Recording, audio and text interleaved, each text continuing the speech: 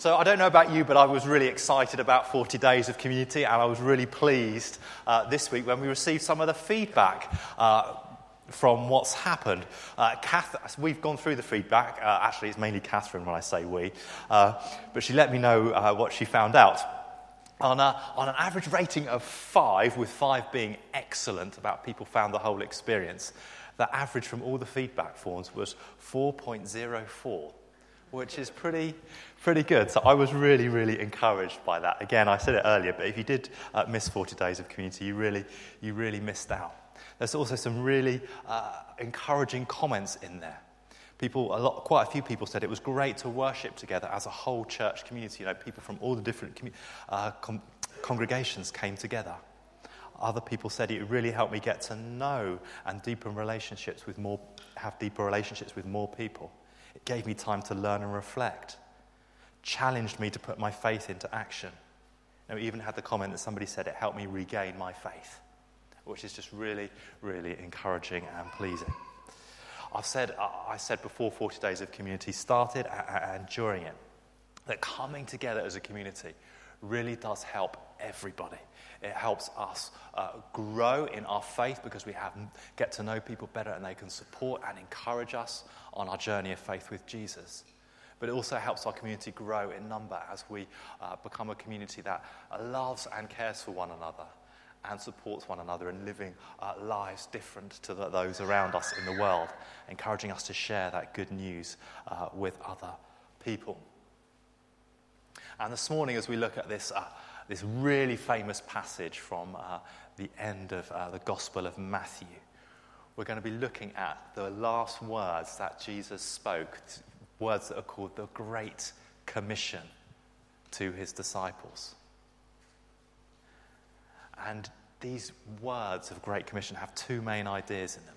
They talk about being a community that's united and a community that shares its faith with others. So they're kind of the 2 main things that we're going to be looking at this morning in this passage as we sort of celebrate finishing 40 Days of Community and look how these words of Jesus can really, really help us. We're just going to take a step back and do a little reminder about the 40 Days of Community. I should have said as well, do keep the Bibles open on page 1001 if you would like to. But let's just remind ourselves about the significance of 40 days. I wonder how many of you can remember the launch talk that I gave just before 40 Days of Community began, and the passage we looked at then. It was about 8 weeks ago because we had a little break for half term, halfway through 40 Days of Community. If you can't remember, let me remind you what I talked about, just in case you were struggling. At the start of 40 Days of Community, we looked at how Jesus began his earthly ministry.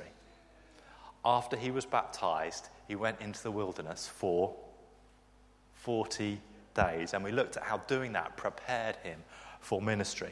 You'll also remember as we did that, I shared with you something about the significance of the number 40 in the Bible.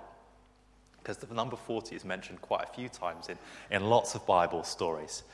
The Great Flood, it rained for 40 days and 40 nights, didn't it? Do you remember Moses was up on the mountain collecting the 10 Commandments, the stone tablets from God? He was up on the mountain for 40 days with God. The Israelites were in the wilderness for 40 years before they entered the Promised Land. The established kingdom of Israel was founded on its first 3 kings, each of whom reigned for exactly 40 years. Elijah, the prophet in the Old Testament that called the people to turn back from their sinful ways and turn back to God, fasted for 40 days to try and make his point. And as I already mentioned, at the start of Jesus' ministry, Jesus fasted for 40 days before he went into his ministry. And the words we're looking at today are actually the final words that are recorded Jesus saying on his 40th day after his resurrection. And he ascended into heaven on the 40th day. They're the final words that Jesus spoke at the end of another 40-day period. All the events of 40 days in the Bible are associated with the end of one era and the beginning of something new. And so these words that Jesus spoke to his disciples at the end of this final 40-day period for him are words to keep his disciples, give them instructions on what they're supposed to do next on this new era, this new period that they are entering into. So I'm hoping this morning that as we unpack these words, they will be words of encouragement for us to keep going in our relationship with God and know what we're supposed to keep doing after we've just finished our 40 days of community. During our 40 days of community, part of what we were doing together was unpacking and exploring different aspects of what it meant to be a disciple of Jesus. We looked at many different verses from the Bible, and we wanted to prepare ourselves to be the type of community that God wanted us to be. And we looked at the need to go after this life of love, a community that reaches out with grace and truth. A community that cares for one another with compassion and encourages us to grow. And these are things that are not just things for a season, but biblical truths to try and base our lives upon. And that's what Jesus actually did before he spoke these words at the end of his 40 days. Before that, we're told, so I've told you to keep your finger in page 1001, I think it was. But do turn over a few pages. I want you to take you quickly to the end of Luke's Gospel, to page 1062. I want you particularly to look at verses 32 and 45 in there.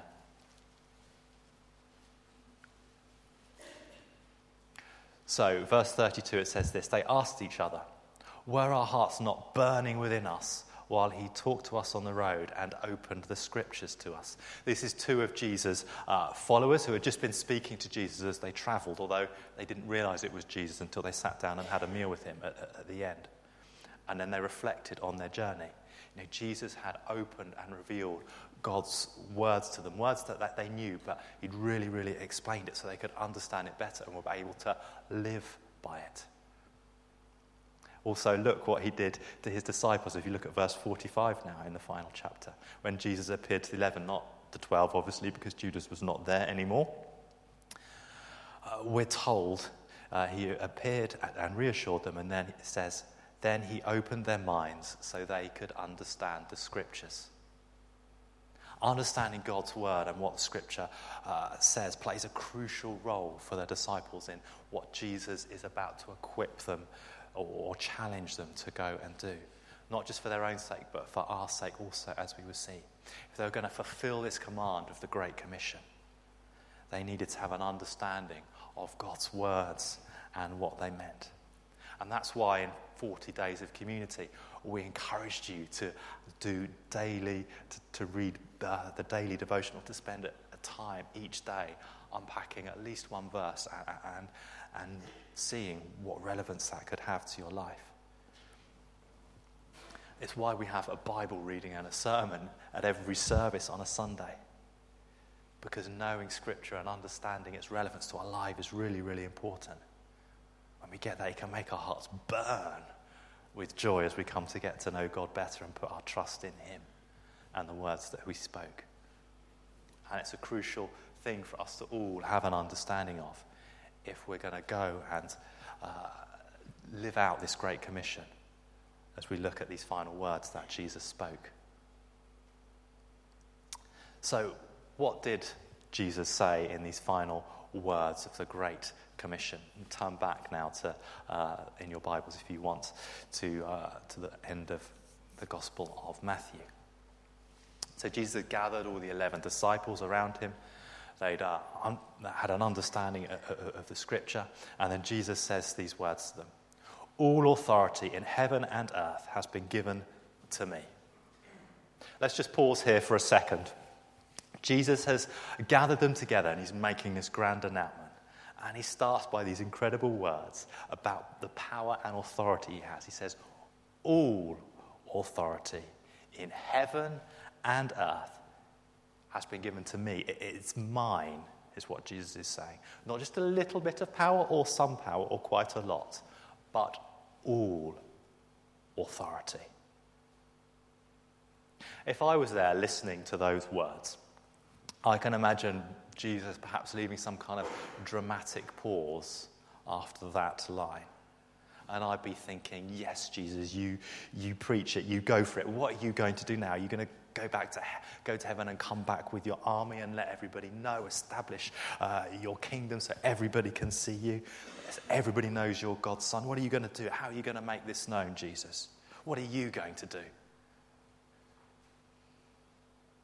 What I don't think I'd have imagined is the next line of him saying this: therefore, you go and make disciples.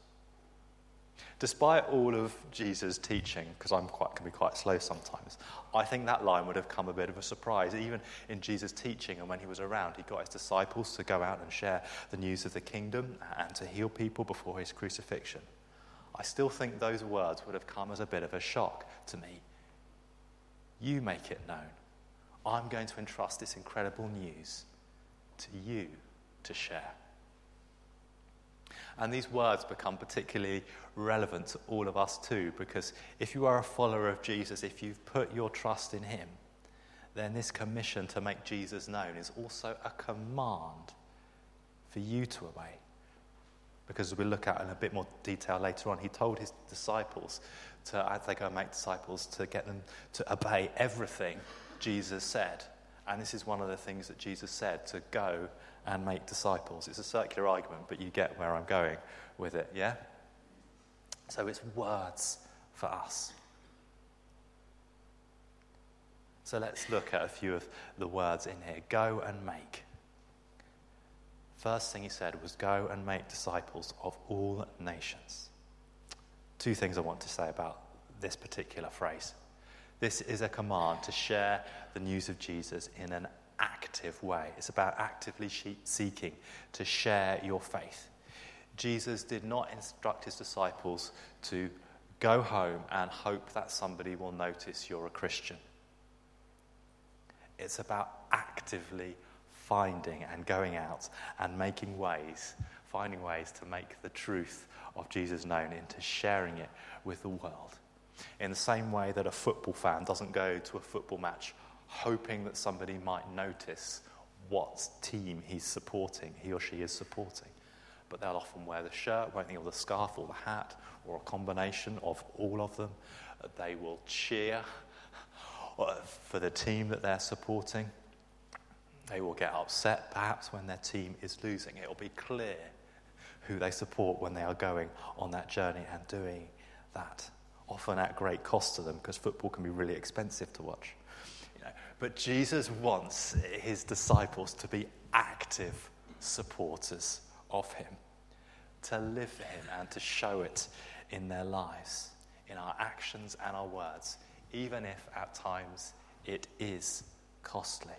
Yes, we need to go about sharing our faith in the right way so we don't put people off unnecessarily or are too in people's faces.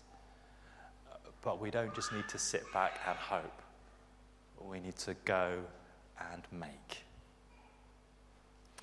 The second thing I want to pull out from this opening phrase is the final part of it, to all nations. This phrase could actually really, really easily be translated to all people groups, because that's probably more literally what it's like in the original. This command is about taking the news of Jesus to everyone. It's not about making sure it's in every single nation around the world. It's about making sure it's with all different people groups in all different nations around the world. So it doesn't let us off the hook here if we're not called to be a missionary overseas. Maybe some of us are, but actually most of us won't be. But what we are called to do is make Jesus known into all the different people groups, communities, places that we are a part of. So that's a really good challenge just from that opening line, I think, for all of us at the end of this 40 days of community, to be a community that, having known what the type of community that Jesus wants us to be, to go out and share this great news with people around us. Just really, really quickly about the baptizing line after them. So after that, Jesus says, baptizing them in the name of the Father, the Son, and the Holy Spirit. I just want to say really, really quickly, if you are a follower of Jesus and you haven't been baptized, then you should be, because that's what Jesus says here.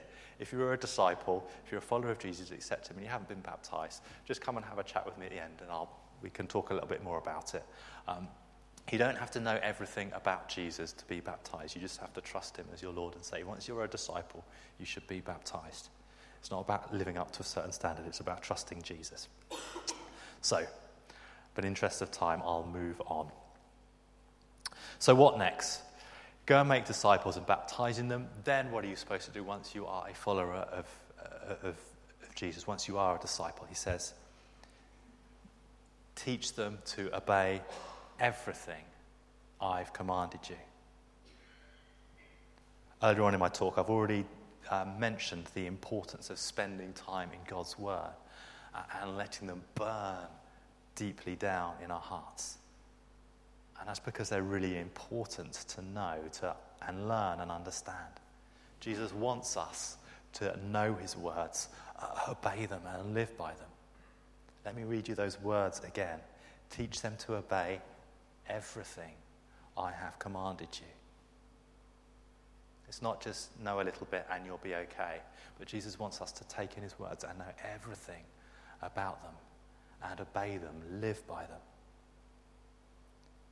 Let me just make an observation about that. I think discipleship, which is simply growing in our understanding of Jesus and what his words mean, is a lifelong process. We will all make mistakes along the way. And Jesus doesn't expect us to know all of his words and all of what he says straight away. But what he does want us to do is to go on a journey, exploring, learning, trusting them, and growing with them. Because they are the words of life. They are the words that give life to us and to others. I do think the way Jesus said these words in the Great Commission were really, really deliberate. Go and make their disciples. Once they know about me, baptize them. And then after that follows that instructions to teach them to obey everything. But we believe in Jesus, and then we respond by valuing Jesus' words in our life, taking them into our lives and living them out and going on this journey together to make him known in our lives and in the lives of other people. I don't know about you, but that does seem like quite a big challenge, quite a daunting challenge. We're to go and make disciples,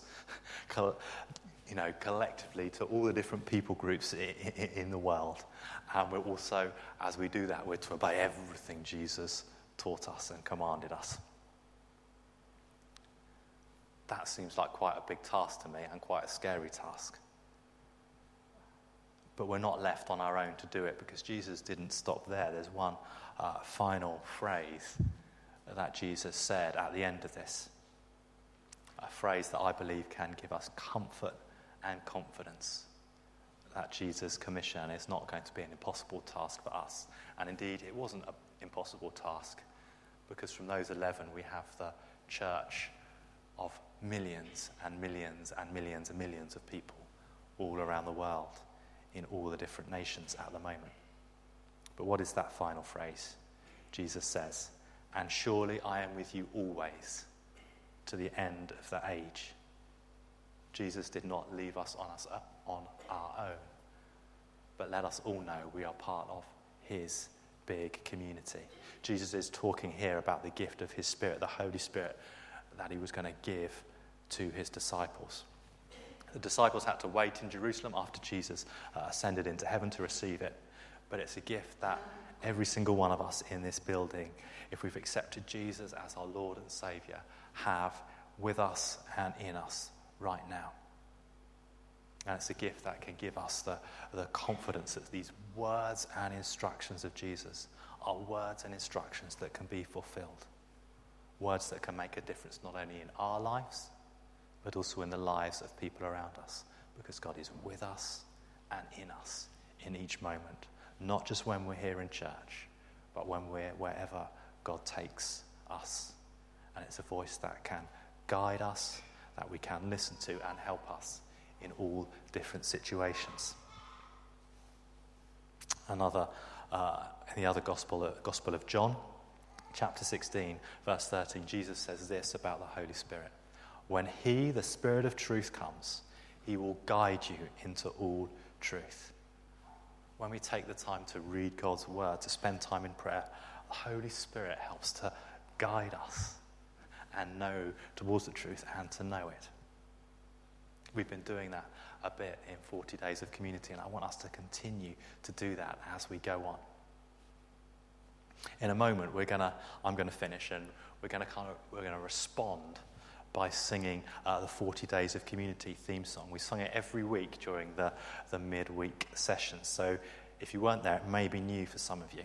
And in case you didn't know, Stephen actually wrote this song for us to sing during 40 Days of Community.